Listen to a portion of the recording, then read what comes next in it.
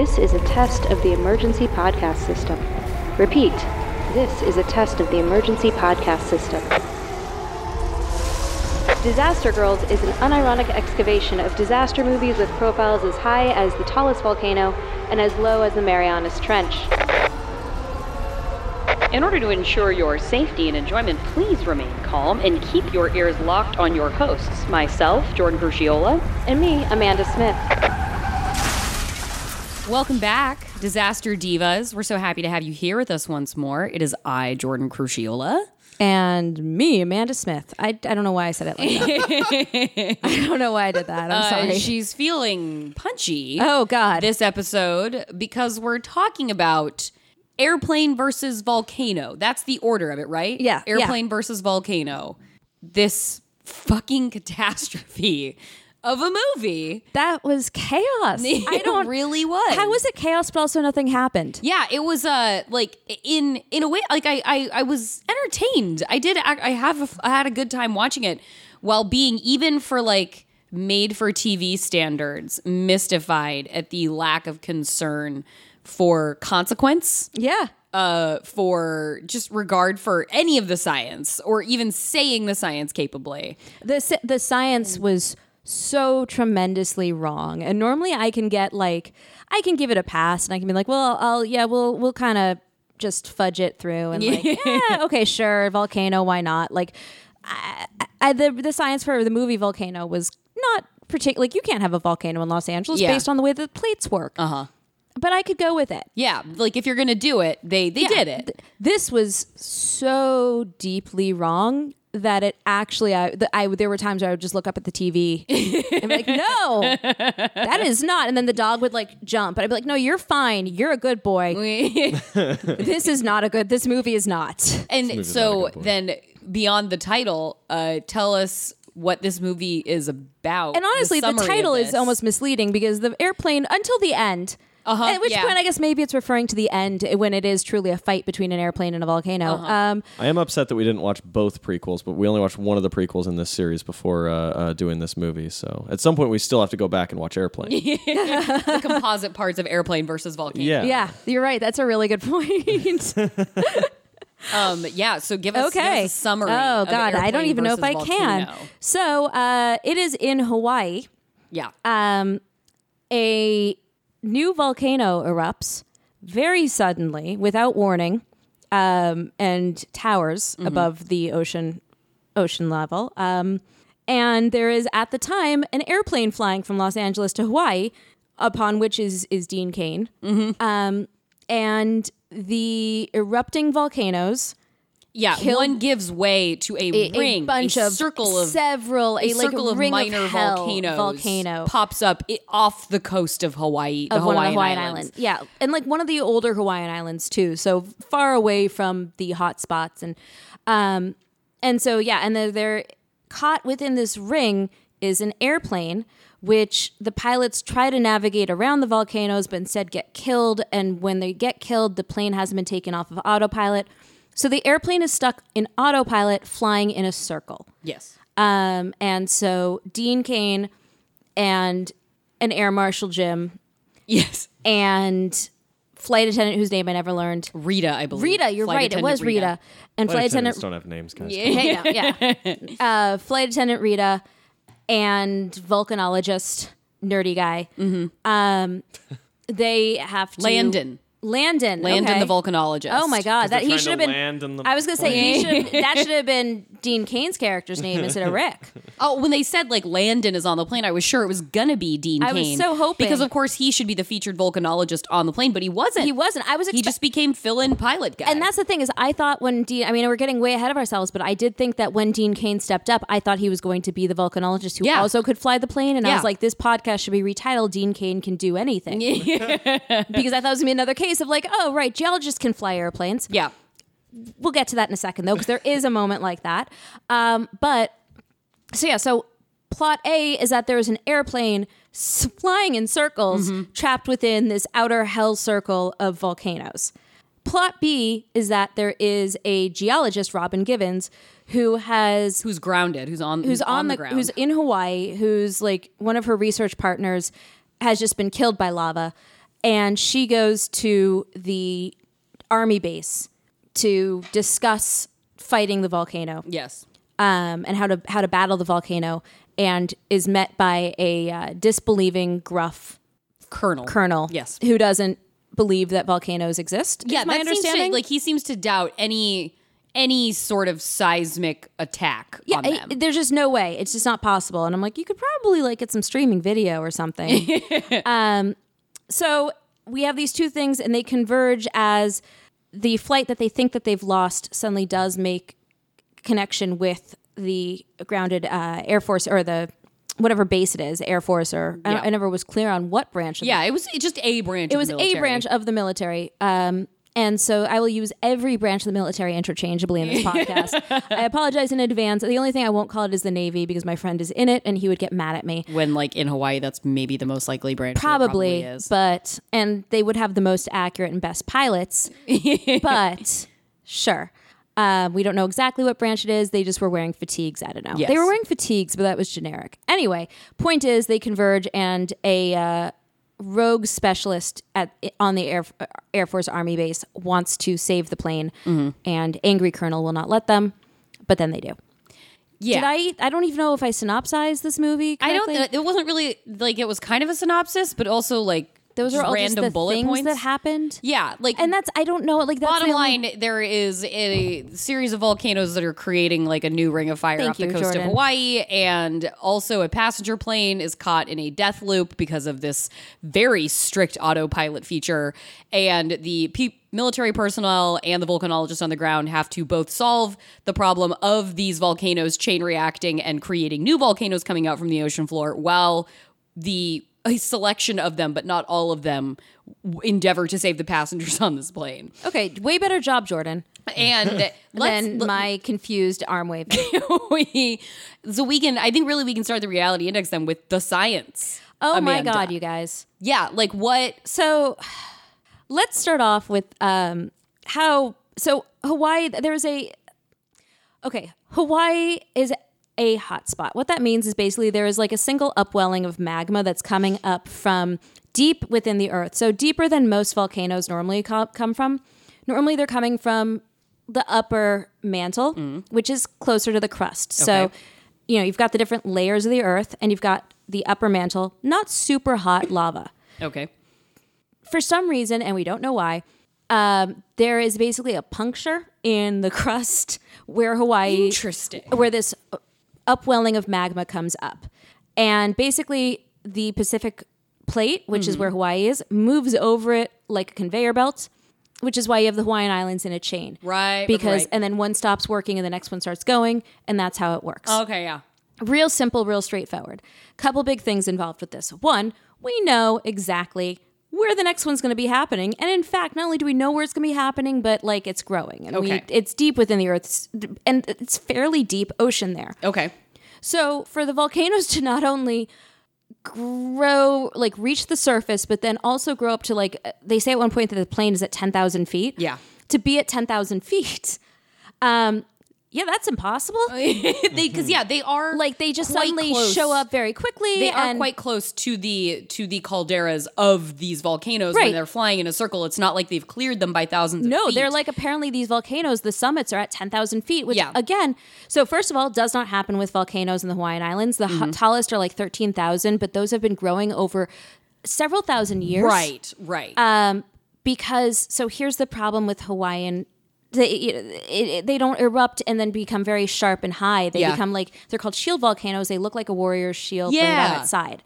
So it's a very gradual sort of, almost like if you look at them, you're like, oh, that's a casual stroll up a very tall hill. Okay. Versus like a Mount St. Helens where you look and you're like, that is a... Yeah, that is jutting out of the ground. Yeah, Mount that- Hood, Mount St. Helens, Exactly. what we see a lot of the Pacific Northwest, Mount Rainier. So those are completely different locations of where the magma is coming from, as well as a different entirely sort of plumbing system for how those form. So even in with the way volcanoes form around the Hawaiian archipelago, they wouldn't even this would not given happen. millennia, they wouldn't necessarily form to these like crescendoed, like these steep tall peaks. Yeah, they look like scratching posts, and that is not how a Hawaiian island Right. volcano looks.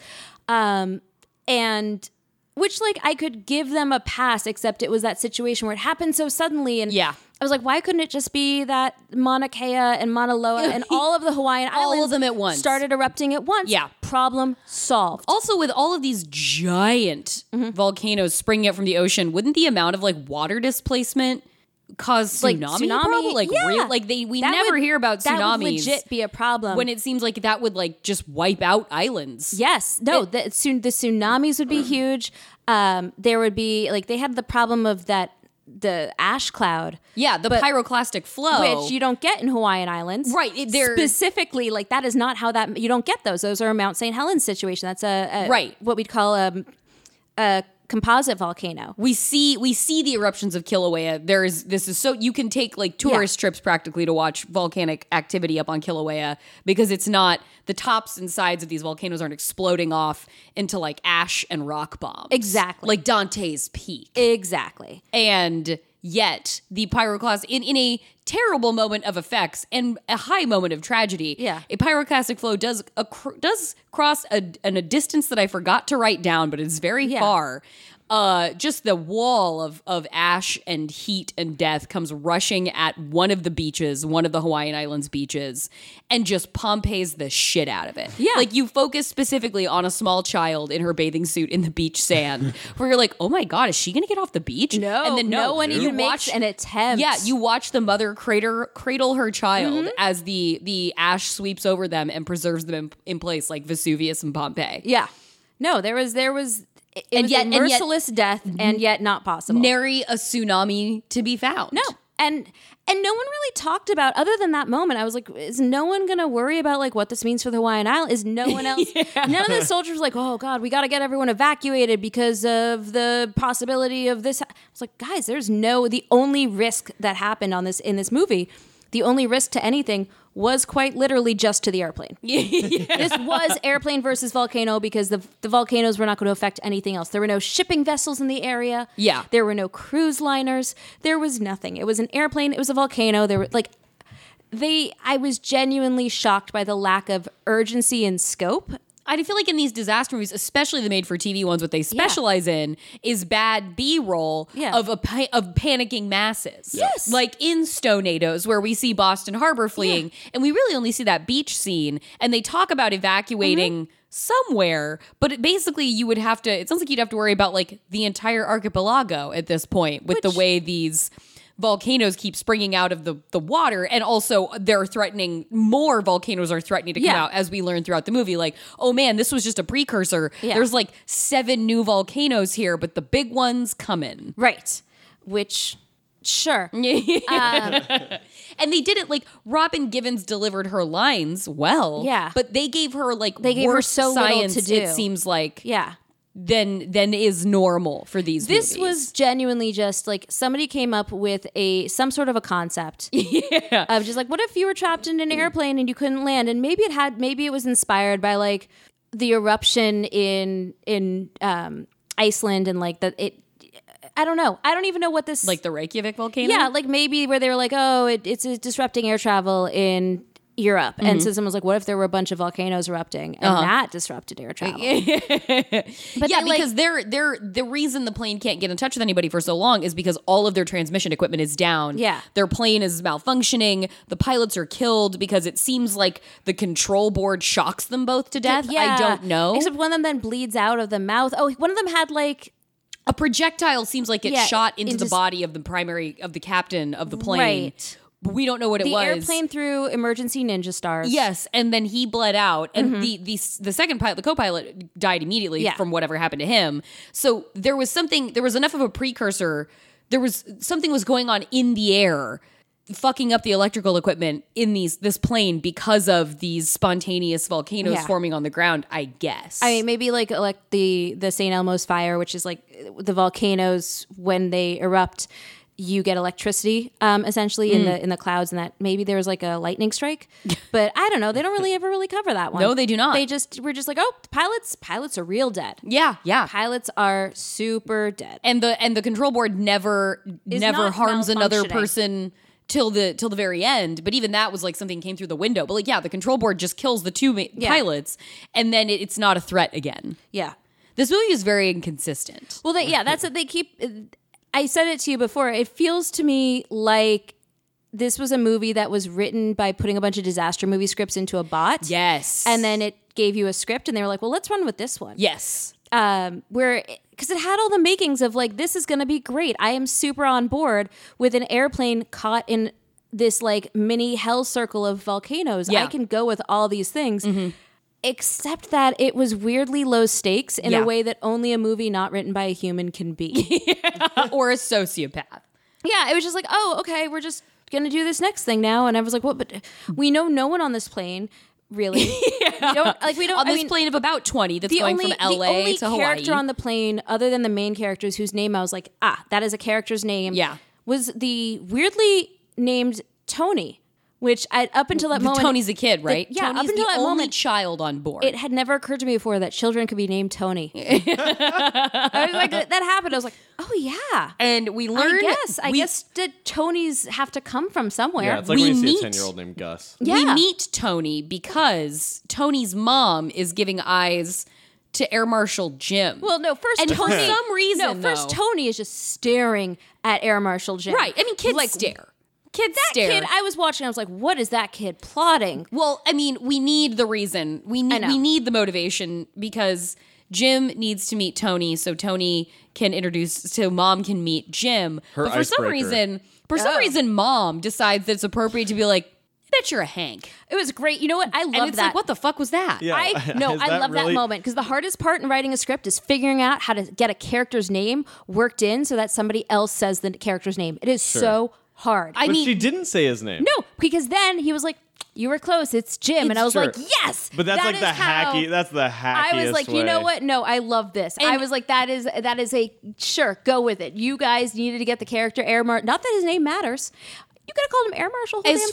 as far as Reality Index goes, the beginning flag for how this movie was going to have absolutely no regard for anything whatsoever was the unbelievability of the passengers on this plane. The Yeah. chattiest Cathys. Oh, you have so mom friendly. being Oh like, my "Oh, I God. bet you're Hank," and then you have the I think the flight attendant is talking to, or no, it was the two passengers talking to each other. This guy's sitting just like quietly, and the Talking about camera true clocks love. his wedding ring. Sure, because And only he's- 5 people have ever been married, so it's Yeah. worth noting. Yeah, like he's going to meet his girlfriend, but it's like they're already married, so he just wears his wedding Yeah, what band the fuck around. is that? Okay, he just no. wears his wedding band, and they haven't had the wedding yet. They've been they haven't together for gotten engaged 6 yet. months. They're not engaged. They've been they together aren't for engaged. 6 Okay, fair. months. He's like, I just like wearing it. His neighbor asks him about it, which is why they're talking about it. Before we learn that the first class passenger is psychotic, he Yeah. was extremely relatable to me because when we first see him and he he has was- his head buried in his hands and he looks like he's going to commit suicide on a plane. Yeah. Fully on board with that. That's how I feel. Like that man was manifesting how I feel on planes and his misery and Sure. sweat and fear and hating the smell of a closed cabin. I thought that he had like drugs in an orifice that then like He the balloon they had totally punctured. set him up to be a Yeah. smuggler, criminal, Something. warlord, Anything. mastermind. No, he was just like an anxious man Yeah. who suddenly decided to stage a coup. They Yeah. brought in every trope. I for Yeah. sure thought he was about to like try and hijack the plane. Oh yeah, and because this passenger, the first class crazy ass passenger, I forget his name, Krieger. I don't Sure. Yeah, I think it was But like he- Krieger or Kruger. Yeah, but like a man of Latin origin, it seemed. The name did not seem to fit. Ambiguous accent. Yeah. He had an accent. An accent that is was the best. thick. Yeah, I thought he was Greek, honestly. I was like, is it I didn't know. He's something. And so this guy starts wigging out when danger starts becoming apparent, and that's okay, fine, you're gonna wig out, but he immediately goes to paranoia mode. Yeah. And Dean Cain, who I'm pretty sure we all thought was gonna be the volcanologist on the plane,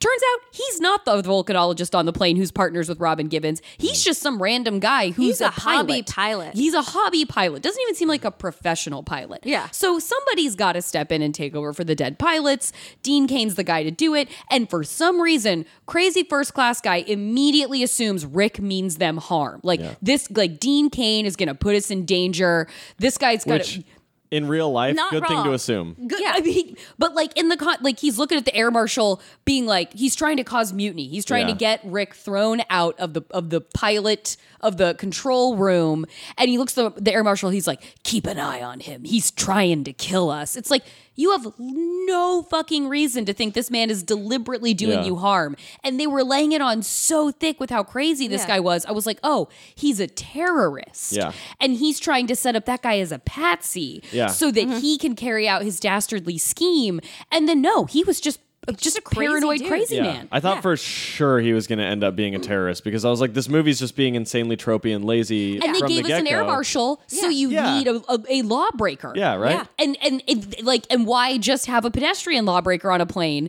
It totally seemed like he was trying to mutiny get everybody go into mutiny so he could go into like the cargo hold and do something shady. And that just never happened. He was just an asshole. I feel like every movie where there's a flight, there's an air marshal on that I flight. love the air marshal. Oh, yeah. Love the air marshal. Is that like, do we know what percentage of flights have air marshals on them? I feel like that is a number out there that I don't know.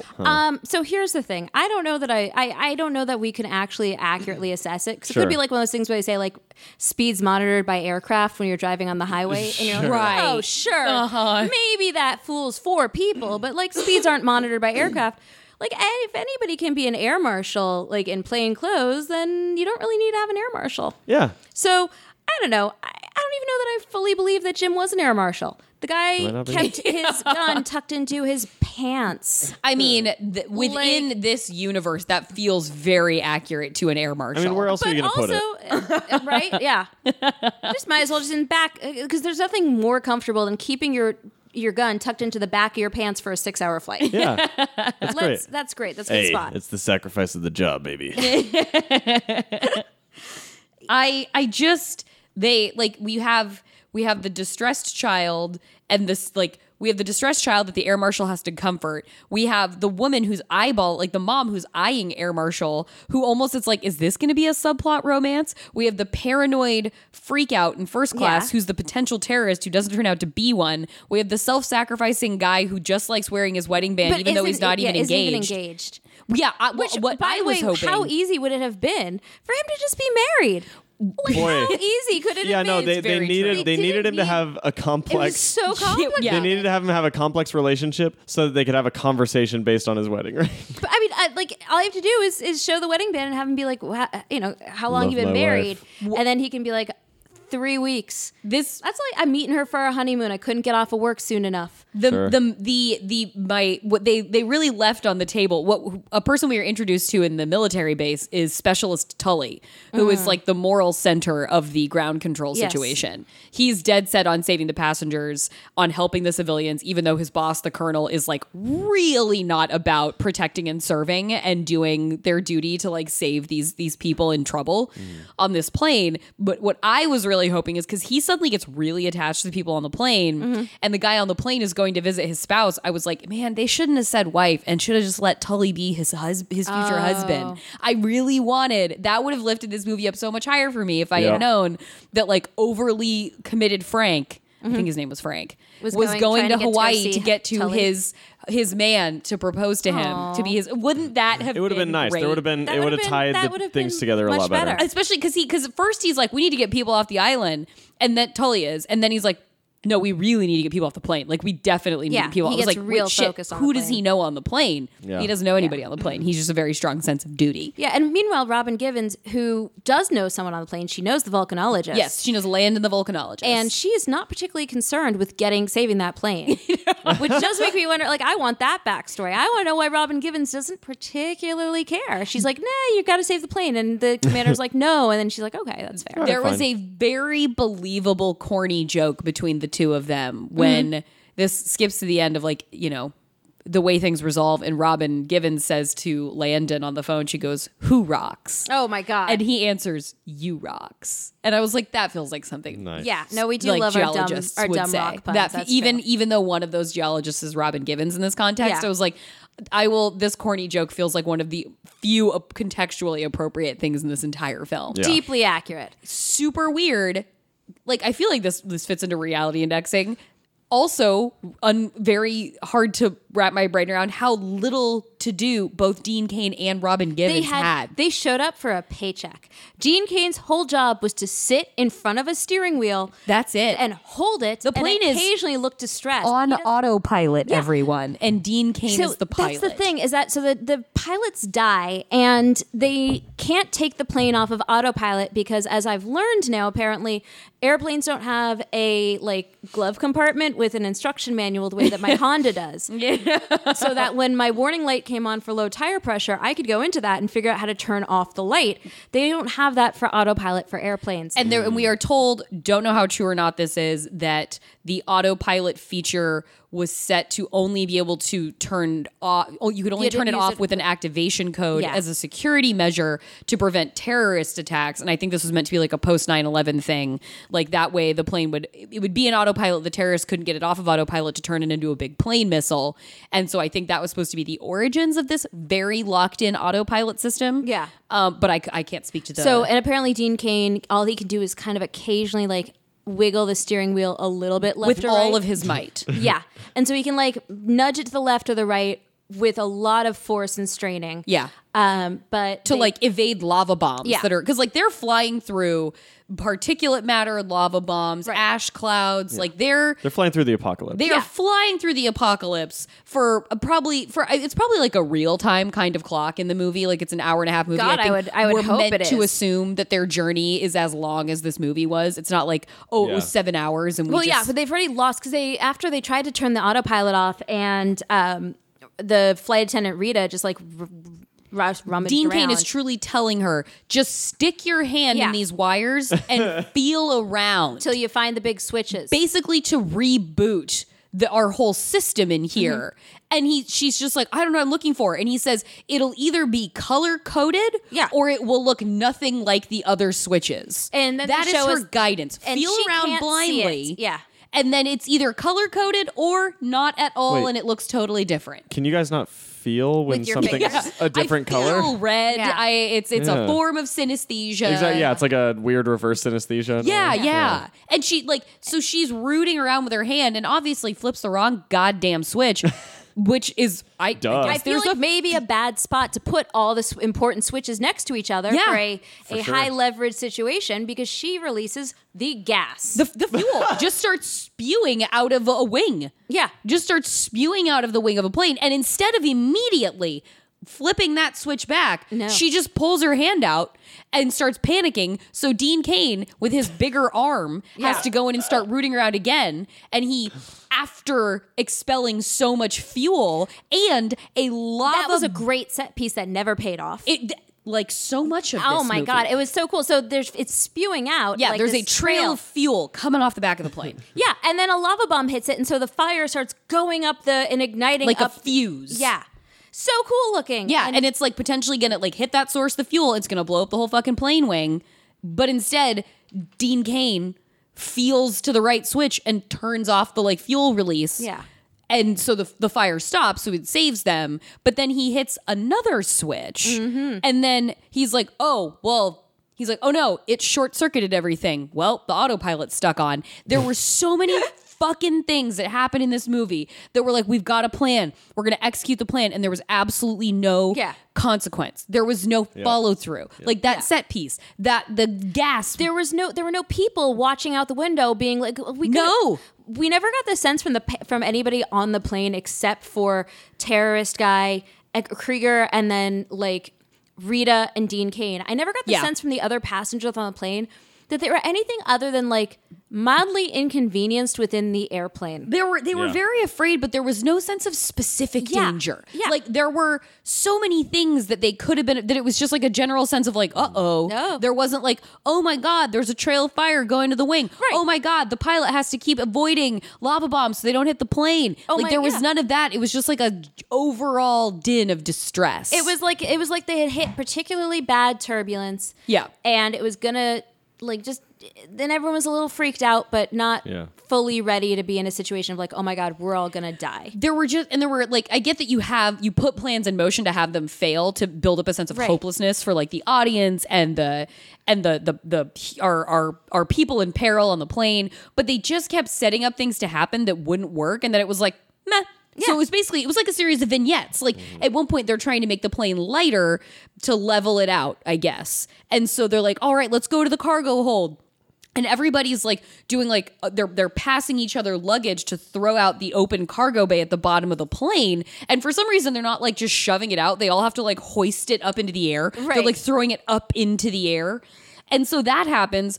Oh, well, there wasn't enough. Like that wasn't enough. That didn't do the job. So they still needed to get rid of more weight. But it's like, wait, why did you have them just go and do that extremely complicated luggage purge? Only so Dean Cain Oh my God. could have to find a way to cut more weight from the plane, which the solution to that was a lava bomb started falling toward the plane, and he precisely steered the plane while it is locked on autopilot into the path of the lava bomb so that the lava bomb would clip off only one of the engines attached to the wing of the plane.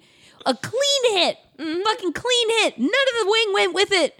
Just like, oh, well, there went the engine and thousands of pounds. Like, what the hell? That was the answer. That's why you always make sure that you know when your teachers in school are like, you're going to need algebra one day. That is why Dean Cain did some impressive algebra, figured out the arc of the parabola of the airplane of the lava bomb, while also figuring out the speed at which the airplane was traveling and in what direction, and then he calculated exactly the point of intersection. No. To be fair to Dean Cain, he didn't necessarily have to figure out the speed of the plane. That was probably on one of the dials. So I mean, Oh, that's true. He didn't have to you calculate. take that out of it, and it's so easy. so you're Anybody right. Oh my user So friendly easy. at Yeah, that I point. could do Good it. point. Well, and like as far as like the fact of them setting up so many things that never materialized into anything, I think reduces the believability of anything that happens.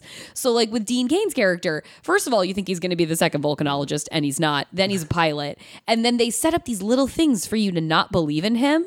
But they never cash in on those. No. Like the freaking out passenger, the first class guy is telling the airman, like, watch him. He can't be trusted. And then at one point it cuts to Dean's hands like shaking, like he has the DTs. Like, oh God, is this guy a fucking alcoholic? Is this like that Denzel movie Flight? Like the black box will reveal all these secrets. He's not the hero we thought he was. At one point he's looking at a picture of his kids, like his wife and family, where you're like, oh, maybe he killed his family and that's why he's got the shakes. Ooh, or you're maybe like, he killed them in an airplane crash. exactly. Yeah. Like there's all these little hints. And then because they plant this sort of like maybe sinister thing, you're like, oh God, is he suicidal? Like he's going to take these people down with him, but he's also part of there's, as you were saying earlier, Amanda, there's no lead. This is just an ensemble cast. Yeah. So like who the fuck am I even rooting for? Because I don't know that I'm supposed to be rooting for Dean Cain in this situation. But none of those things ever led anywhere. And he just kept insisting, I'm a pilot. I can fly this plane. I can fly this plane. It's mean, like, so can you're not, Tony, you don't have actually. to fly this Yeah. plane, actually, is what's going on. You aren't flying this plane. No one's flying this plane. I can hold this steering wheel, and like it was like as if somebody had put him into like a kid on somebody else's lap, and they're like, "Oh, you're driving the car." That is what Dean Cain was doing. And looking like he was so like his insecurity was what was driving him to like sit in that seat the entire time, not any sense of like functional use. Yeah. And that the crazy passenger is like impeaching the ability of is calling out the ability of Dean Cain to fly this plane when Dean actually doesn't misrepresent his skill set. He doesn't tell everybody like, oh yeah, I do this all the time. He makes it clear to the air marshal, I've flown a 9-seater. Yeah. His abilities are very out there for us to know. He didn't like snow them over about what he was capable of doing, and yet the passenger seems like the crazy passenger feels like he has reason to believe that Dean is lying to everybody, but he's not. Yeah. He's been very upfront about his lack of skill flying a large passenger vessel. It was just why all these loose ends. By the way, where did Krieger get his one random muscle? That dude, that one when he got the heavy, that dude who like helped detain Dean Cain. Yeah. I was like, because they definitely where stormed the did that cockpit. gentleman come from? Was he also an accomplice in this like not terrorist act? Yeah, like it what makes is him seem like he has happening? accomplices suddenly. I had also completely forgotten by the time that happens because so this guy is yelling about like he's gonna kill us all, and so Air Marshal Jim arrests him, locks him in the bathroom, and handcuffs him to the bathroom door essentially. And he's basically just like out of commission for several, like, I was chunk. like, I bet you they're just going to forget about him. I really was like, okay, he just lives in there. Yeah. I was expecting him to be the one who eventually like flies the airplane into the mountain. Like, I didn't know what was happening. Yeah, I figured he was when going down with the plane. Showed back up again, having fought his way out of that bathroom. Yeah. And then shoots the air marshal. Yeah, because Which there's a tussle, and the air marshal pulls out his gun, and they're fighting over the gun, and it becomes the gun at the torso. The air marshal doesn't even pull out the gun. What's his name pulls the gun out of the back of the air marshal's pants. Oh, is it the volcanologist? Is that Landon? No, Who no, does no, that? No, Krieger pulls the gun out of the back, You're right. and then they're tussle. wrestling, and he feels the gun. He grabs the gun. Yeah, which is why you don't keep the gun in the back of your pants. But hey, they did pay it off. They did. That's true. Chekhov's law does state that if you put a gun in the back of the pants in the first act, Right. has to it be should go pulled off out in of the third. yeah. Yeah. and so this guy, like, and the reason they start the second, the reason they have their final fight, the bad guy and the air marshal, is because the air marshal has developed another plan. They've had a couple failed attempts at rescue or safe haven, and so the air marshal walks into the cabin of the plane and he holds up a parachute and an inflatable door, like one of the inflatable raft slides. And he's like, we're going to attach this parachute to this boat and we're all getting out of here. Yeah. And everyone claps, immediately buying into this. Yes, the Operation Dumbo Drop of airplane escapes. This is going to totally work. You're going to be able to have 20 people in a raft. Yeah. And it's not going to flip from No. any sort of motion. It's going to be fine flying through the air that with all of the lava bombs. 20 people, Yeah, no it's one's not going to melt in the air because No. we're in a churn of hell where volcanoes are exploding Yeah. constantly around us. The heat isn't going to liquefy this parachute as soon as we get out of this plane. All of this, It's gonna be fine. This will all drift down, not get punctured or melt, and we will all land safely on the surface of the ocean and just wait to be rescued. And actually, we'll be in boiling water in between a bunch of volcanoes. Who's going to drive in here? Yeah. Who's going to take their destroyer in here and pick us up or something? Like, what the fuck was that? And everybody just jumps on it super immediately. on board. Yeah. That's a great plan. But then crazy passenger frees himself and he's having the wrestle fight and he's like, if anybody gets off this plane, it's gonna be me. Which, like, he was included in that 20 people. Yeah, I don't. The air marshal wasn't gonna leave him He behind. wasn't going to be left behind. Jim No. was an upright guy. Like, he was going to bring him along handcuffed. Yeah, he was going to but- follow the letter of the law. Yeah. And so he alone, we do see Yes. the parachute raft exiting the plane. And so the bad guy does get his wish and he takes all the resources with him and he lands on the surface of the ocean. He's just floating and he's laughing maniacally. And then we cut to him a little bit later and a new forming volcano is shooting up from below him. So he is projectiled into the air by an explosion of lava. And then we actually see his body engulfed in flame. Yeah. Because this movie it only takes place inside basically a room Yeah. for ground control and then the cabin of a plane. So any other money presumably went to their volcanic effects. Yeah, and which they put money into. We did see the volcanoes Yeah, occasionally. you do Like, a they lot of did- establishing shots of volcanoes. Yeah, so we did. It wasn't like with like Mega Fault where we didn't feel like we ever saw the volcano or the earthquake, the fault. fracture zone. Yeah, the fault. It wasn't like that. It wasn't like we didn't or BOA where we were like there wasn't enough of actually the BOA. This was just like they really invested in it, but Yeah, it was like the Moana animated short. Like it would look like that as a volcano, basically. A bunch of like very tall cartoon volcanoes is what they just flying. The fact that this plane would have been operational for more than like 10 minutes after flying, sucking ash. that's the thing. The ash. I mean, They would have been down in minutes. I ignored that because, in Dante's Peak, they do deal with that. And we'll get to that. Exactly. It's a do huge bring up- problem. So the thing with volcanic ash is that it's actually glass. Volcanic ash isn't ash the way we think of it. Yeah. It's tiny shards of glass. And so what happens is that it gets into an engine. The engine superheats the glass. It melts and then cools again, and it clogs up the engines. And that can take down airplanes, helicopters, all of it. The lava bombs aren't the risk here. They're dramatic, but they're not the risk. The risk Right. is the ash. But I can almost give them a pass because I'm like, well, fine, because then you have no movie. But Right. And they kind of deal with it when they're talking at the command center, and Tully has that secret. He has his friends who are the secret parachuters who have the prop plane, and he's going to secretly send out the prop plane because that has the propellers. He says will not get gunked up. Okay. The way that the other airplanes' engines will, Which the passenger plane absolutely would have. Yes, exactly. The passenger plane would have gotten clogged immediately. Yeah. But then, of course, what ends up felling the prop plane is that it gets hit with a big lava bomb. Because the geologist has to take 5 seconds with every passenger being evacuated off of this plane onto the other one. Yeah. Has to take 5 seconds to be like, hey, man, you okay? How you doing? Yeah. You all right? Okay, Stay right go there. ahead. Yeah. And so he keeps like offloading people, but first he has to like go through this little like gut check with each and every one of them. And I'm like, dude, this is a much more urgent situation. And it really seems like the way that they are transferring for like the first attempt at passenger rescue, it is truly a huge military plane flying just up underneath the passenger plane, opening a hatch at the top and being like, come on, jump on in. And people just free falling down into this plane. No like ropes, no nothing to secure them. They're basically just falling into this hole. Yeah. But then I probably like a handful of people make it off into that rescue plane and then it's hit by the lava bomb. And so again, another thing where a plan was hatched and then it just went nowhere. And you're like, well, okay, I guess that's just one more thing that didn't work. And no one on the airplane reacts particularly to watching all these being like, that could have been my them. God, that could have been me. Or that was my husband on the plane. Like none of that. Nothing happens. No one knows each other. They've all been bonding and still no one cares. Nobody cares that they just watched potential survivors. Like the plane explode as it careens down into the ocean. Yeah, and taking with them what is potentially one of their last chances, as far as they know, of escape.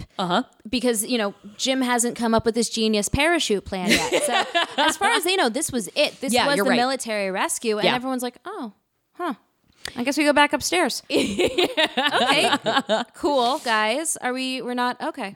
I mean, a true... The hugely self-sacrificing thing that happens in this movie is when somehow a lava bomb or a rock hits one of the engines of the plane, but does not explode it. It just gets wedged. Stuck somehow. And there is a guy on the plane, Frank, the not yet engaged man, is like, I'll fix it. Yeah. It's like, wait, excuse me, what? Because like he's a mechanic of some sort. Yeah, he's like maybe like a car mechanic, but he's talking about how he's going to go meet his wife on vacation. He's going to go meet his wife on vacation. Then he's like, let me get my tools. It's like, why'd you bring your tools on vacation? Mm-hmm.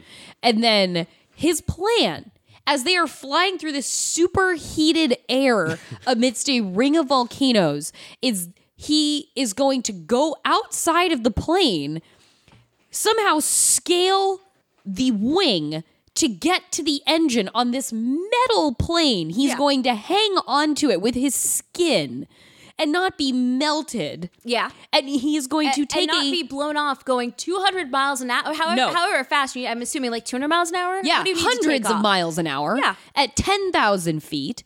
And he's going to take a mallet, essentially, and hit this rock or whatever it is out of the engine until it freezes and it can spin again. Sure. And so this man is fed out of the plane, basically. The passengers form a rope around him made of seat belts that they've snapped together. Yeah. And that they have buckled into each other, which is very cute. They didn't tie them together. They made sure to use the metal, the male and female closures. Because, you know, that's what they're used for. And he uses, for air, the airplane oxygen mask. Yeah, which is not attached to anything. Which is not, he is like, I am going to use oxygen at 10,000 feet by putting a plastic cup on my face that has no oxygen attached to it. I really appreciate it. Oh my God. That was that moment where I was like, does the screenwriter not understand? When they're like, oh, they say the air mask will not inflate. Does he not understand what the air mask I was like, wait, I felt gaslighted at the moment. I was like, do I not understand how these gas masks work? Like these, because they fall from the ceiling of the plane and they're attached to oxygen within the cabin of the plane above you. And that is how the oxygen gets to you. The bag attached to it doesn't have its own autonomous air supply. But this guy is outside the fucking plane with this mask on his face and an airbag hanging off of it that's just like, yeah, the bag's not inflating because there's literally nothing fucking helping you here, man. Not. Oh my God. In my head, I was trying to imagine how that had gone down, where I was like, did when he he cut started it? putting it on, I was like, no. I was like, did he cut it from the tube? Yeah. And like put it over his face, and it was like, yeah, that works as good as anything, I guess. Like, did that happen? Did somebody like does the screenwriter just think that all of these like that they aren't attached to anything, and that you can just take them like when you have the flight attendant at the beginning of the flight, Like does hers a works. demonstration. Hers might as well work. Well, you know what? Yeah, she does the demonstration and puts it over her Yeah. own face, and you're like, oh, okay. Like, is that what the screenwriter thinks all of them are like? Like, I wanted to know so much more about where and how that plan came up, because that was a line that was written written into it, or the director was like, hold on, guys, this doesn't look believable. He's gonna need oxygen out there. Get him a cup of plastic and strap it to his face. I mean, it might as well have been a Ziploc bag. It was so great. And it was, and you're like, and that like, because they're feeding him out the plane, the air is like taking him, it's pulling him, and so it looks like his little limp body. The air is taking him. His little like. The way they indicate that the plane is going quickly is that his arms and legs are straight out in front of him in a way that looks like they filmed it with him hanging by the waist, and they just pulled him up. Yeah. And then they like inverted the film. They made it like horizontal. So it looked like his dangly body was going sideways. And so they're feeding him out of the plane so he can get to the wing. And then I think he probably crawls his way across the wing, is somehow not pulled off of it by the speed. Yeah. Is somehow breathing, not melting from either the air or his body touching the metal plane, which has been flying through fire for an hour. Sure. Not getting hit by tiny pieces of particulate matter that are ripping out his eyes, lacerating him, and hanging over the engine of a plane and swinging a hammer at it to get a rock out of it. And then the rock gets out. And then as he somehow survives all this, and the passengers are pulling him back in. They've all got this like seatbelt rope in their hands. They're bringing him back in. But then that goddamn seatbelt catches onto the side of the plane door and snaps itself open. Which is the easiest latch ever of an airplane buckle. Ever. Because it is never that easy to open your damn airplane buckle. But nope, in that case, it's the one that's super easy, and it catches, and he's just gone. And the only person who truly reacts, Rita. Yeah. Everyone else is like, oh. Another moment where the passengers don't seem to care. Yeah. And so they do all of that to get the engine spinning again. And after he successfully does it and his sacrifice is not in vain, well, then Lava Mom comes down and hits another engine and takes it out. Right. It's like, oh, okay. Well, so much for saving an engine. Like, it's another one of these things where they have a fucking solution that amounts to nothing. Yeah. Which the ultimate solution that they have for all of their problems, of course, involves missiles. Oh, well, yeah. So what we haven't talked about, and which you might have noticed by now, is that we haven't really talked about what the geologist has had to do with this. Right. And the answer to that is absolutely nothing. Landon, the geologist on the plane, is more of an electrician. But yeah, he builds a communication device. Again, geologists can do anything. So he manages to somehow turn the last ever airplane phone. Remember those from like this is from the top of the seat, you hit the button. Yeah, this is something anybody under the age of 18 will not know what we're talking about right now. Yeah. But there's the back of the airplane seats, how you would have that telephone that you would want to play with, but your mom would be like, no, you can't, because it's a very expensive phone call. So he finds one of those. He rewires it, and he is able to turn it into some sort of a radio and reach the wavelength that he can communicate with the ground. Yeah, I want to make sure everyone understands. This movie came out in 2017? I thought it was 2014. 2014. Okay. Yeah, Still way past the time. Yeah. But yeah, he manages to do this, which I will say is not a thing I've ever learned in geology school. Much like much like tracing tornadoes, I never also learned any sort of electrical engineering. So yeah, I mean, geologists are still real amorphous in terms of what our skill set is. But yeah, he when he goes into that whole goodbye monologue, and again, going back to the thing about like thinking about people at the Air Force Base being connected back to the airplane. Yeah. He's talking about how like he loved his father, but he knew his father couldn't always tell him that he loved him. And he goes in this lengthy monologue. Yeah. And all of the people at the Air Force Base are listening. And I was waiting for the commander to finally be like, let's go save my son. Sure. I was like, is this going to end up being like he knows he's secretly communicating with the commander and Yeah. maybe like this is all going to bring him and his father together? No, he was just monologue. He was just having a cat in the cradle moment. While all the other people are also waiting to like give their last messages to the void. Yeah, the void. Because they're not really putting it out there to like specifically, they're not calling anyone. Yeah. They're not like picking up the phone and dialing it's just someone. like transmission being picked up. Yeah, they hope. and then they're like, well, if anybody's listening, let me tell you about my father. And then Yeah. he goes in this like long 20-minute speech about his dad and how his dad never had a catch with them. And I'm like, this is Well, and the colonel so far has been unmoved to Yeah. save the civilians. has not wanted to. This is not his job. This is not his pay grade. He fights terrorists, not volcanoes. His subordinate Specialist Tully has gone outside the chain of command. Yeah. To try and rescue these people. He's like calling up missions that are far outside of his purview. Yeah. I feel like the military chain of command really would mandate that he was severely disciplined for the things he did. So of course the colonel has him court-martialed, attempts to have him court-martialed in the middle of all of this. Right. But only relents when the passengers start sharing their emotional testimonials and they get broadcast into this base, this command center. Yeah. And somebody like hits speaker and it starts playing through the PA of this room. And when the colonel hears these emotional testimonials of what really should have been his son. Yeah. He decides like, we're gonna go get these people. Like we're gonna be soldiers who save people. Yeah. Now. Yeah. No, soldiers do need a good, strong emotional through line in order to really be driven to do things. Yes. That's part of their basic training. But yeah, Robin Givens is like just kind of hanging out for the most part. She isn't really doing anything. And Yeah. every so often she's like warning about the dangers of the volcano. She keeps warning that pressure's building up. Which, by the way, no, that's what a volcano is the Right. relief of pressure. Like that is the opposite, Robin Givens, of what a volcano, like pressure's building up. No, pressure's being released really aggressively. And she's like, it's gonna, and then she starts warning in the third act, she starts warning about how there's gonna be a bigger eruption, which Yeah. I'm like, that's already a pretty big eruption. There are like 7 new volcanoes. Like, how big of an eruption are we talking here? And she doesn't really give any sort of explanation of what kind of an eruption or how big of an eruption. Yeah. We don't hear anything. She just like keeps warning about it, but she has a plan. Because, if you're in a situation where there's a natural disaster and it's going to get worse, the best thing to do is to bomb it. Yes, absolutely. We know this. This is you create a new Grand Canyon. Yep. You throw a bomb into a stonado. Into a stonado, yes. And in Bombs this are always case, the best solution. Bombs Yeah. are the best solution. A nuke if you can find it. if you can. Preferably not if it's a stonado, but otherwise could be.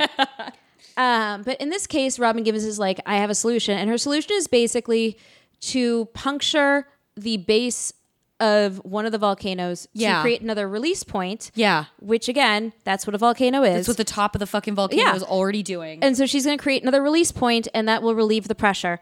And she decides that the way to do that is with explosives, which 200 pounds of explosives? 200. Their plan is to hit. Well, it's first to send an entire squadron yeah. of fighter jets at the volcano to presumably shoot the base of it until they create a hole, I guess. But they send like a dozen. Yeah. And they can't like lock target, even though the target is literally the base of a fucking mountain.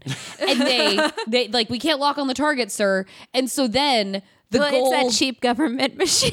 it's that cheap ass government machinery, just like the faulty tech in Stonados. That potato gun that couldn't shoot a bomb into the middle of a tornado. Cannon. A t-shirt cannon. And so they send these fighter pilots in, and of course the colonel has to be one of them because he has to redeem himself for being such a dickhead this entire time. And so, but once it seems to fail, like they start losing fighter pilots immediately. Their plan to shoot the volcano isn't working. So yet again, another plan that is established that goes absolutely nowhere. And so then the new plan becomes, well, these fighter pilots can't get the job done, so we will fly the plane into the passenger plane into the base of the volcano carrying 200 pounds of explosives. Yeah. 200 pounds. I don't even know if that would blow up the house I live in. Like, let alone a giant rock, a giant stone mountain structure that is already exploding with far more force than would be produced by 200 pounds of like, I don't know, dynamite. Like, that is how you are going to even make a dent in this volcano? It was Acme Explosives, actually. It had to be. So let's just talk about Mount St. Helen for a second. The eruption of Mount St. Helen was compared to 24 megatons of explosives. Interesting. Yeah, that is the amount that was released of Mount St. Helen. That's what it took to blow out the side of a goddamn mountain. Yeah, 24 megatons to erupt out of Mount St. Helen. Now, and that much volcano is now erupting out of the top of the volcano and presumably isn't puncturing the sides. Yes. It is staying contained within the caldera. So I'm not sure how just flying, and like there's lava coming out. I don't know how you're going to puncture with an airplane a presumably very thick. Yeah. Like if you fly an airplane and like if an airplane, I don't want to say if you fly, like I'm not suggesting this, you guys. Yeah. I want to be very clear on this. None of this is good. So if any sort of projectile flies into, say, a mountainside, what happens is that the projectile is crumpled. It blows up. And the mountainside, pretty fine. Yeah, pretty much fine. So Dean Cain heroically, because what ends up happening is that they are like, well, we should probably get all the passengers off of this airplane. And they do. And the only one who won't leave the airplane is Dean Cain because he has to fly it into the mountain. Yes. Because again, they haven't figured out. And he takes a hit, like a piece of shrapnel finally comes through the window of the plane and hits him in the chest. Doesn't look like it's actually buried that deep. No. But it seems quickly implied that this is a fatal hit. So if that's true, we learn in that moment that he carries this picture around of his kids, or we learned a little bit earlier because his whole family's dead. Yeah. I don't know that we know why. We don't. But they're all dead. I would assume it was from a volcano. But they're all dead. Well, you have to have the vendetta That's against why. Earth. Yeah. So it was Dean versus volcano. Dean versus the volcano. So he has nothing to live for, and he's going to fly this plane. Except for Rita. Yeah, Rita, who by the end of this movie, folks, is deeply attached. She kisses him and sobs as she is pulled off of the plane. Yeah, leaving behind Dean Cain. And what happens right before they're able to like put the bombs on this plane, and Dean's gonna fly it in one last heroic gasp, is an air rescue team finally comes at like the top of the plane has come off. Yeah. And a handful of people are being sucked out by the pressure. Yeah. And yet, when these like rescue guys like rappel their way into the cabin of the plane and people start unbuckling themselves to be rescued by the men and like pulled back into the safety plane that's following behind, they don't just start popping up into the air. No. The pressure doesn't start sucking people up as they start unbuckling. They're fine. They're almost walking around the cabin. The pressure didn't affect them when they had the side of the cabin door open to let what's his name go spacewalking. Which I didn't mention, by the way, that you described it very well. I would also describe it as looking like when in a cartoon a character is realizes too late that he's attached to a car, and he just like hovers in midair for a second with all four limbs off the ground, like Wile E. Coyote does. Yeah, Wile E. Coyote. Yeah, and moving in the same direction both times, because none of the physics made sense of this movie, none of the geology of this movie made sense, none of the emotions of this movie made sense. No. It is all as much chaos as one would expect.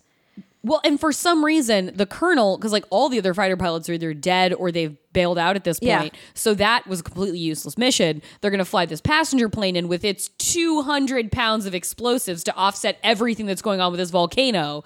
And the colonel is like, I'm going in with him. Like at one point they're like, we have to clear a path, I guess, for this plane to get to the volcano. So the colonel's like, plow the road for him, boys. It's like, and they just start shooting. They just start shooting machine guns from the fighter jets into debris. Like, what are they shooting at? What are they firing at? What are the bogeys? Yeah. How is this helping? They kept saying bogeys incoming. And I was like, are the bogeys lava bombs? Are they aliens? It's not like there's no flight pass and they're going to keep coming. It's not like, oh, we shot the rocks out of the air. Thank God the volcano is out of rocks to throw it at now. And so like that was a useless mission. And so then the colonel decides needlessly to self-sacrifice at the end of this. So Dean Cain flies the plane into the volcano, and then I guess the colonel does too. Yeah, he just goes in after. He just goes in with him for no reason. And of course it all works. Yeah. And then in the end there's like a sad remembrance of the colonel among the soldiers, but it's like, guys, he really didn't need to do that. No. Like, Yeah, it was deeply unnecessary, except that maybe he couldn't live with the guilt anymore, which is Yeah. like a level of pathos that they could have gotten into. Yeah. That they didn't. But he just decided to. It was one of those things where it was like, this feels like something where it was a plot point in another movie that they had fed into this machine, and the machine was like, use that one. Also, unrelated to everything, but at the end, did you catch the thing about how they were like, the volcanoes in Pompeii? Thank you, Pompeii erupting. And I was like, what, you guys can't... Vesuvius, ladies and gentlemen, at the end of just as we hear is like radio chatter in the background, Vesuvius has erupted again and wiped out Pompeii. Yeah. What the fuck? Well, we're just not going to deal... Like, They're like, this isn't the only volcanic activity. This is also happening, guys. I was like, are we setting? We're not setting up a sequel. You can't have No. a second Yeah. airplane get trapped. We don't really know enough. Neither of the geologists do anything except for like we have an electrical engineer and a geologist who thinks the solution is bomb it. So Yeah. I don't really know what either of them are going to do. Off-screen mass cataclysm kind of offends me cinematically. Yeah. And yeah. before we transition into what this was really about, I do have to say shouts out to the one sequence where anybody leaves the contained room they're in, which is when the people in the CENTCOM have to run outside to watch the lava bombs hitting all the buildings around them. Sure.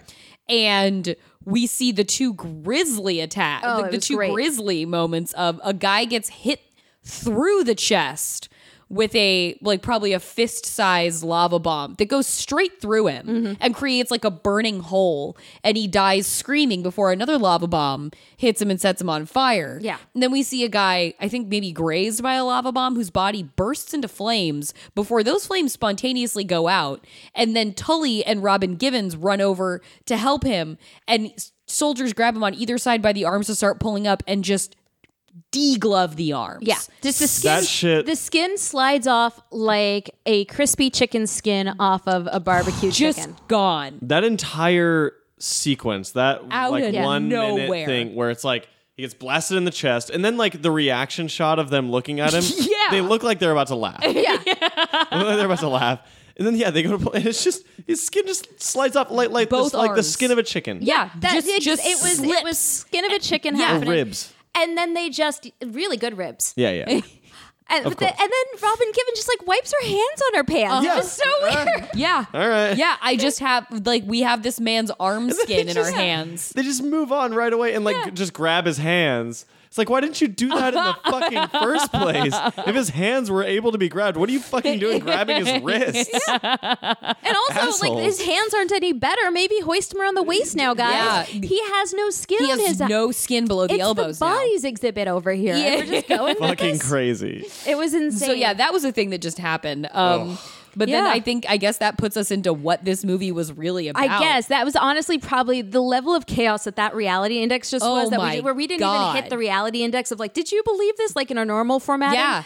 This It was all unreal. It was so weird, and it wasn't unreal in it wasn't even unreal in a way that I'm like, oh, that was a bad movie. Yeah, the way no. that when people are like, this is unreal, and that's why I don't like disaster movies. Yeah. This was a failure of the genre for me, and I think that's really definitively this is the first true failure of the genre. Yeah, it was almost like nobody gave a shit. but also while putting a lot of work into it.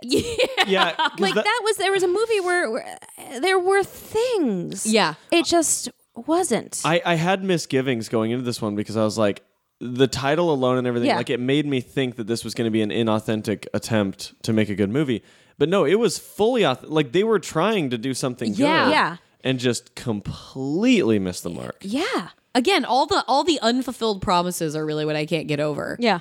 So I guess on a meta level, I guess what this movie is about for me is the importance of follow through. Because if you're gonna start if you're gonna start a fucking storyline, you better finish that storyline. This is not Pretty Little Liars. Yeah.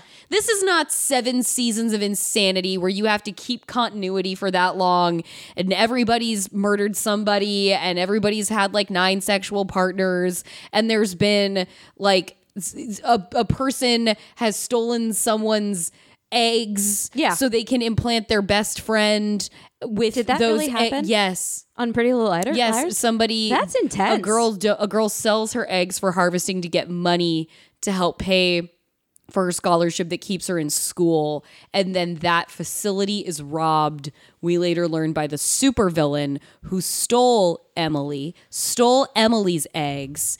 And then when Allison, another character, is eventually, without her consent, put into a mental institution while she's put under, like she's incapacitated without her consent, she is implanted with Emily, her best friend and future lover's egg, and her fraudulent husband, who is pretending to be one person but is really a bad guy in collusion with the supervillain, inseminates her with his semen, fertilizing Emily's egg inside of Allison's body, and she carries this child to term. Sex and eventually in the City got weird. eventually has the baby of her, like, basically like rapist attacker husband and her best friend. Okay, so first of all, we are definitely Man. starting a Pretty Little Liars podcast What because a- I've never watched this show before, and holy shit, I've ranked What a every heavy episode. amount of You have, I know you symbology, have. though. I- This woman bearing a child that is half her best friend and half her worst enemy. Like, Yeah, that is. and her best friend, who's also her future lover, because they've Buddy. harbored Yeah. feelings for each other since they were like 14. Talk about symbolism. But that's what I'm saying. This is a show that was 7 seasons of murder mystery Yeah. with teens. This is one 90-minute movie in Yeah. Airplane versus Volcano, and they could not keep this shit together. Yeah. And that's the one thing you don't get to do. Even Megafault. Yeah. Megafault kept its own rules. Megafault fulfilled its promises. Yeah. There, you're not gonna tie up every loose end in a movie like this. Yeah. Yeah. That happens in even the best of movies And sometimes. Megafault had emotional stakes. We knew what each of them wanted. We knew what everybody's connections to each other Yeah. was. Like, You felt, for some reason, as hard as Brittany Murphy's character imprinted onto the bomb specialist. Yeah. We didn't quite know why, but I felt that. Yeah. I felt that when she didn't want to leave him at the end. No, their when she weird was- non-sexual bonding that Yeah. happened Yeah. between them. This was like when Rita falls in love with Dean Cain. When the flight attendant Rita falls in love with Dean Cain, it was like, when the fuck did this happen? Yeah. When did anything happen that laid the foundation for Yeah. where the movie ended? Inexplicable. So everybody was in a different fucking movie. Yeah. If you were in the cockpit, you never met anybody in the cabin who never met anybody in ground Yeah. control. absolutely. What the hell? What the fuck, man? I'm stunned because my what is this movie is really about is also that this movie is a metaphor for its own movie.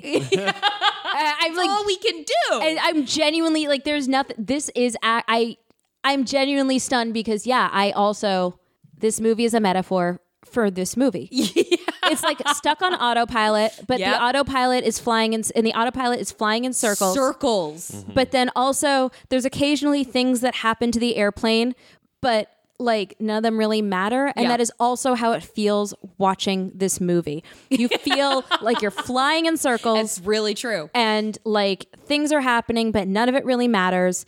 Like the feeling of watching this movie is the same. And by the end of it, you're just like, yeah, fly me into a fucking volcano. I don't care. Yeah, I'm going down with you, Like Dean I Cain. guess so. Like, so yeah, this movie, it was a metaphor for itself. It is. Which is the weirdest, most recursive, but also fitting. It is fitting that a movie that is basically the entire tension comes from the existence of autopilot. Yeah. It is fitting that therefore what this movie is really about is just a Wow. recursive answer back to itself. Wow. I mean, this is essentially like the t-shirt of this is like that t-shirt of Macaulay Culkin that Ryan Reynolds is wearing, or that Oh, yeah, okay. and then Macaulay Culkin has a t-shirt with the picture of that on Yeah. it, and they just keep doing it to each other. That is what this is. That is this movie.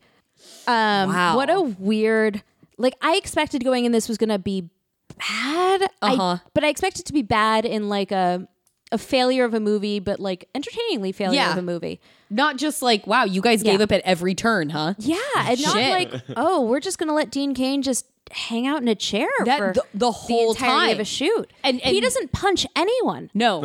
He just keeps saying, I can fly this plane. Yeah. I can fly this plane. You're not. No, I mean, You're no. not No. flying this Not at plane. all. No. In fact, no one is. No. So then, like, what does this even mean for Dreamcasting then? So I still was like, I'm going to Dreamcast this. Okay. Because initially the only Dreamcasting I had was for Jim. Okay. Because the entire time, all I could think to myself, and we'll probably be thinking with every movie as we go forward, is how much better would it be if Jim were played by Ernie Hudson? That is absolutely yes. That is absolutely true. He's the only one I wanted. Yes. Oh my and God. British, please. Yeah. Oh, sure. Why not? And British. He could be Scottish if he wanted to. I don't care what the accent is. He could switch the accent every few like scenes. Yeah. I don't really care. Ernie Hudson. Got to be Ernie Hudson. Yeah. Definitely like pump up the role a little bit. But then I was like, okay, fine. If I'm gonna cast Ernie Hudson, then I'm gonna really cast this movie. So, and the thing that was hardest was that. And the thing that was really tricky for me was how few of the characters had a character.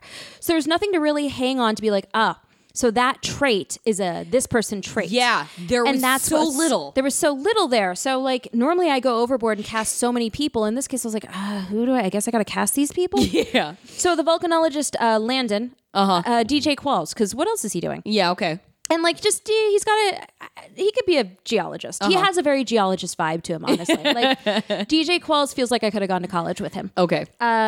Robin Givens' character, I made Yunjin Kim she was in Lost Oh, and yeah. Mistresses Son on Lost. So I was like, oh, you know what? She can look concerned while yelling at men. She's done that before. Yeah. Like, but yelling and not being listened to and looking just generally concerned. Because Yeah.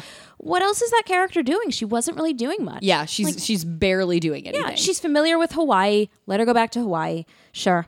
For the Colonel, I made that John Schneider okay. from Dukes of Hazzard. 'Cause I Yeah. was like, again, it's one of those, what else is he doing? Sure, why not?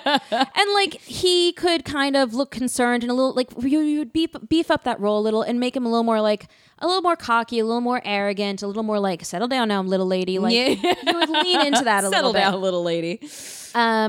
And then, but the one that I really, the casting I am really proud of, I didn't bother with Rita. I didn't bother with the specialist, like specialist Tully, like whatever. Yeah.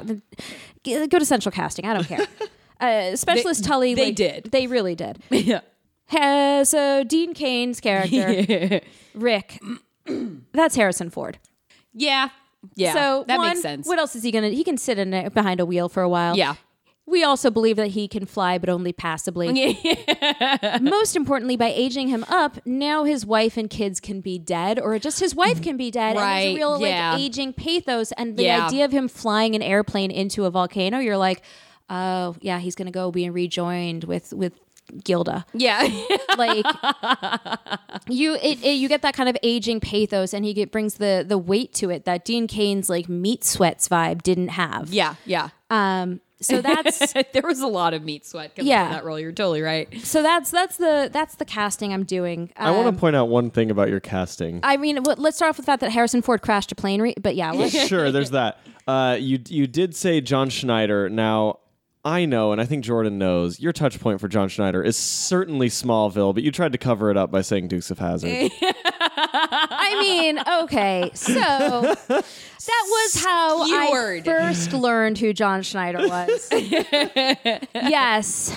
Come on, the picture of John Schneider in your head is not young Dukes No, of Hazzard. of course John not. It's Schneider. not like why would I be casting young Dukes of Hazzard John Schneider as the role of the Colonel? But only because I already used the guy from Terminator. Like I needed that dude, or like if Rutger Hauer was still alive, I'd pick Right. him. Oh, Rutger Hauer would be Rutger so Hauer would great be I wanted in like this movie. a generic jawline. I need someone who just kind of feels like they can be an authority figure and a dick. And John Schneider feels like he can be an authority figure and a dick. That's fair enough. Yeah. That's fair enough. Yeah, but no, you're absolutely right. Like I will never The deny. John Schneider in your head was Jonathan Kent when you said but that. not but you wanted not to soft.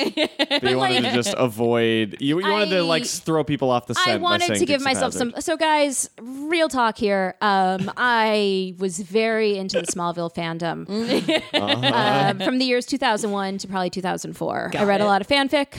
I participated very heavily in the Mighty Big TV message boards. Amazing. What a time. This was probably my first and only entry really into a fandom in the truest sense. Did you feel really like when the Allison Mack Nexium stuff happened? Oh man. my gosh. Well, no, because if you were really in the know, This is what I'm saying.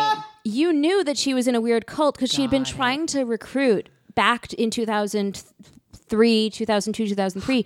She was recruiting fans at conventions to her Damn. cult. There was like a fan. God. There was a fan, an Allison Mack like super fan. I don't remember if she ran a site or not, because this was back in the day when like we all had GeoCities sites. Right, yeah, and, like, yeah. And I can't remember if she had a fan site or not. But she was super, super Allison Mack super fan, and she got like not into the sex cult aspect of it because I feel like I would have heard that. Right. But she definitely got into the cult, and like Kristen Krajuk with Lana was also in it, but then she got out. She was like, "This shit's weird." But yeah, no, Crazy. like that was one of those things where when the Allison Mack thing happened, I wasn't like, "Oh my god, what?" I was like, "Oh, that's still happening." Oh my God, what? Yeah, I was genuinely like, "Oh, the cult's still around." I thought cults had like a lifespan of like 5 years unless they were Scientology, which is not a cult. Don't sue us. But yeah, I was like not surprised. I was mostly just like, "Oh." Okay. Man. Sorry for that digression. No, Sorry, guys. good Yeah, digression. but yeah. Sorry, So my the point, fault. Allison point Mack. is, yeah, everything about my teenage years are embarrassing. I think that. I think at some point I'm just gonna randomly. There was like a Smallville continuation comic series that like went like 3 more seasons after the show ended. yeah. Oh, yeah. I think at some point I'm just gonna find those in a dollar bin and drop them on Amanda's doorstep just for fun. You say this like I wouldn't be like, well, I mean, Oh, that's exactly why. Because you'd be like, "Oh, what a fun joke," but then when no one's around, I stopped watching by like the last couple of seasons, but not. Okay, we're because- really in the weeds. Of I'm We are in the sorry. Yeah, weeds. we don't We need are to in talk the about I'm this weeds. sorry, you anymore. guys. We don't Good need to point. talk about this Thanks. anymore. Sorry. fantasy Anyway. casting, Jordan. Yeah. Jordan, So sorry. yeah. So is it me now? It's you. Yeah. Apologies to all you small I am fans so out there sorry, who you are really guys. indulging in that. It had to stop.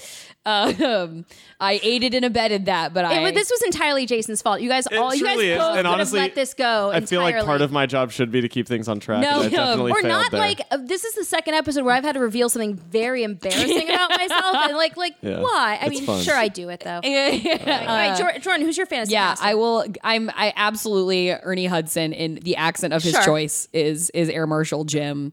The 2 pilots are Yep. yeah. That's Miles Teller and Ansel Elgort. Sure. Are the co-pilots who bite the dust within the first 15 minutes. I mean, I knew that was I going to never be. get sick yeah. of it. Yeah, no, I look forward to it every episode. Do they also reoccur as the guy who gets a chest wound and then the guy who gets the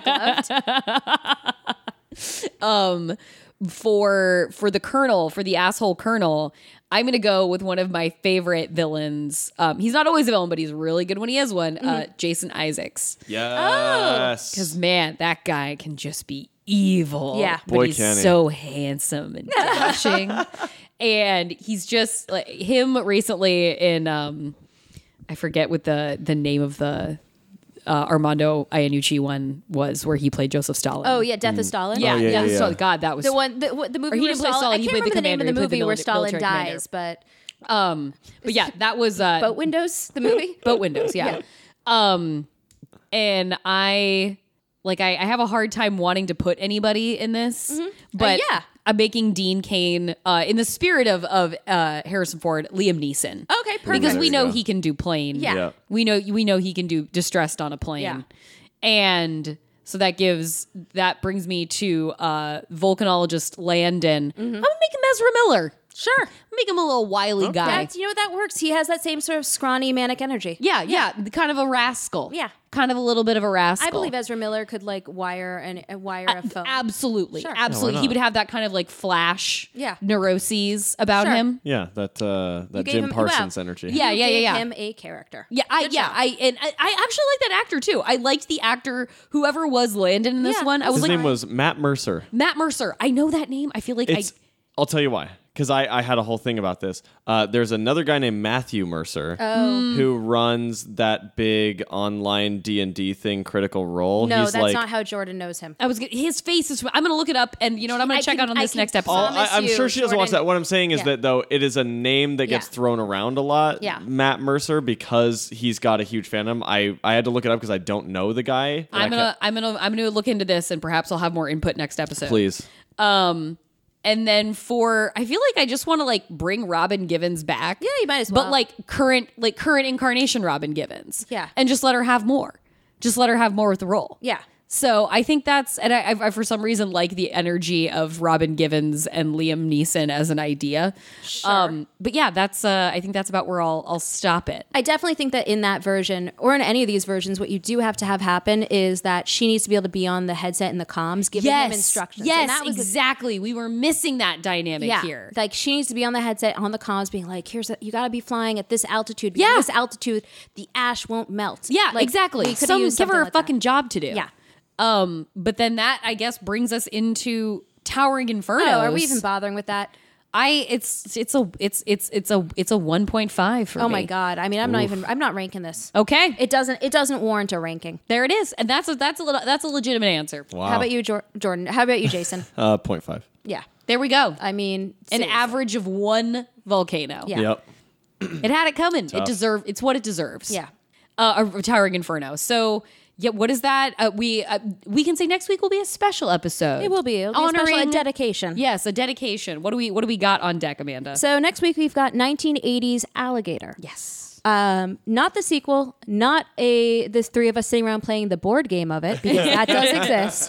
But the 1980 film Alligator, starring the dearly departed Robert Forster. Oh.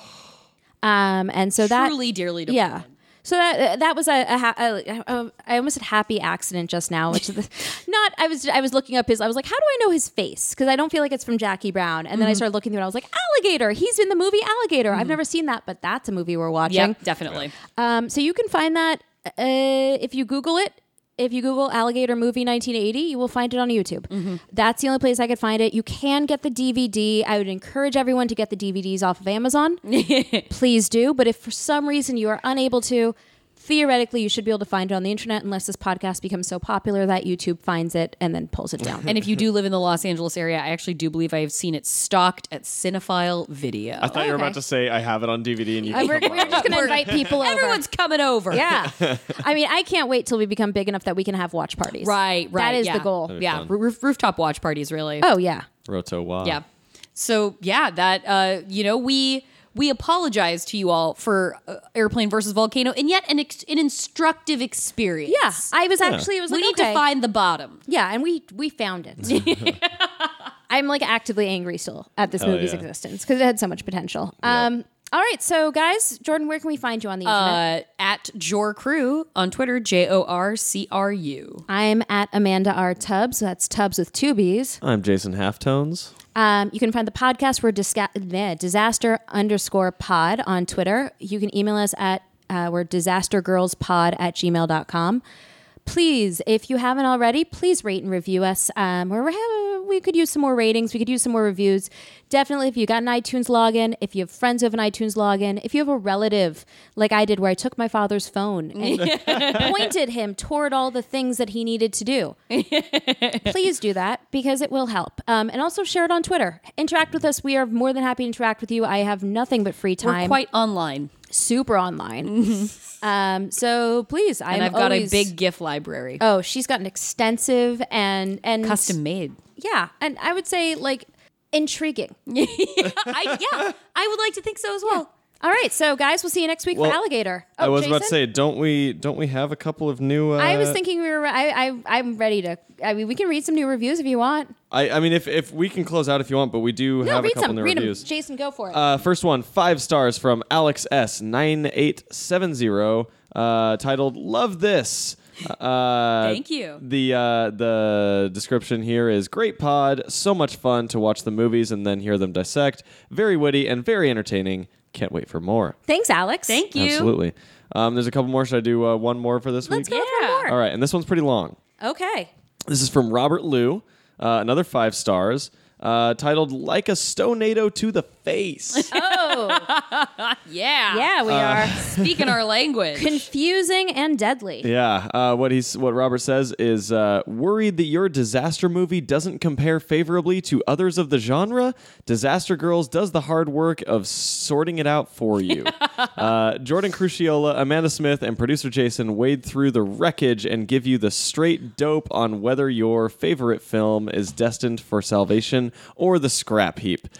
Think you can choose a better protagonist? The hosts do as well. See how your fantasy casting compares to theirs. The Reality Index tells you if the science is legit or as fake as a Fox News chyron. If you're searching for a deeper meaning in everything you consume, Yes. you'll appreciate what this movie is really about. And if you need some sort of rating system, you're covered there too. Each film is rated on a scale of 1 to 5 towering man. infernos. Yeah, no, Thank he you. covers. He hits Thank all you. the. That's amazing. Honestly, we should use this as our podcast description. Yeah. Wow. He tops it off with, don't go wading through the avalanche of choices on your preferred streaming service without this weekly guide to the disasters looming within. That was fantastic, Robert. Thank Wonderful. you for doing a better job than I've ever done to describe this podcast. Yeah, no joke. That was amazing. That's killer. So thank you, everyone. And there's some more, one more for next week, but I mean, we like to do 2 at a time. So let's save. Let's get at least one more for next week so that we can have another twofer. But review it, rate it, watch for Alligator 1980 for next week. Thanks, everybody.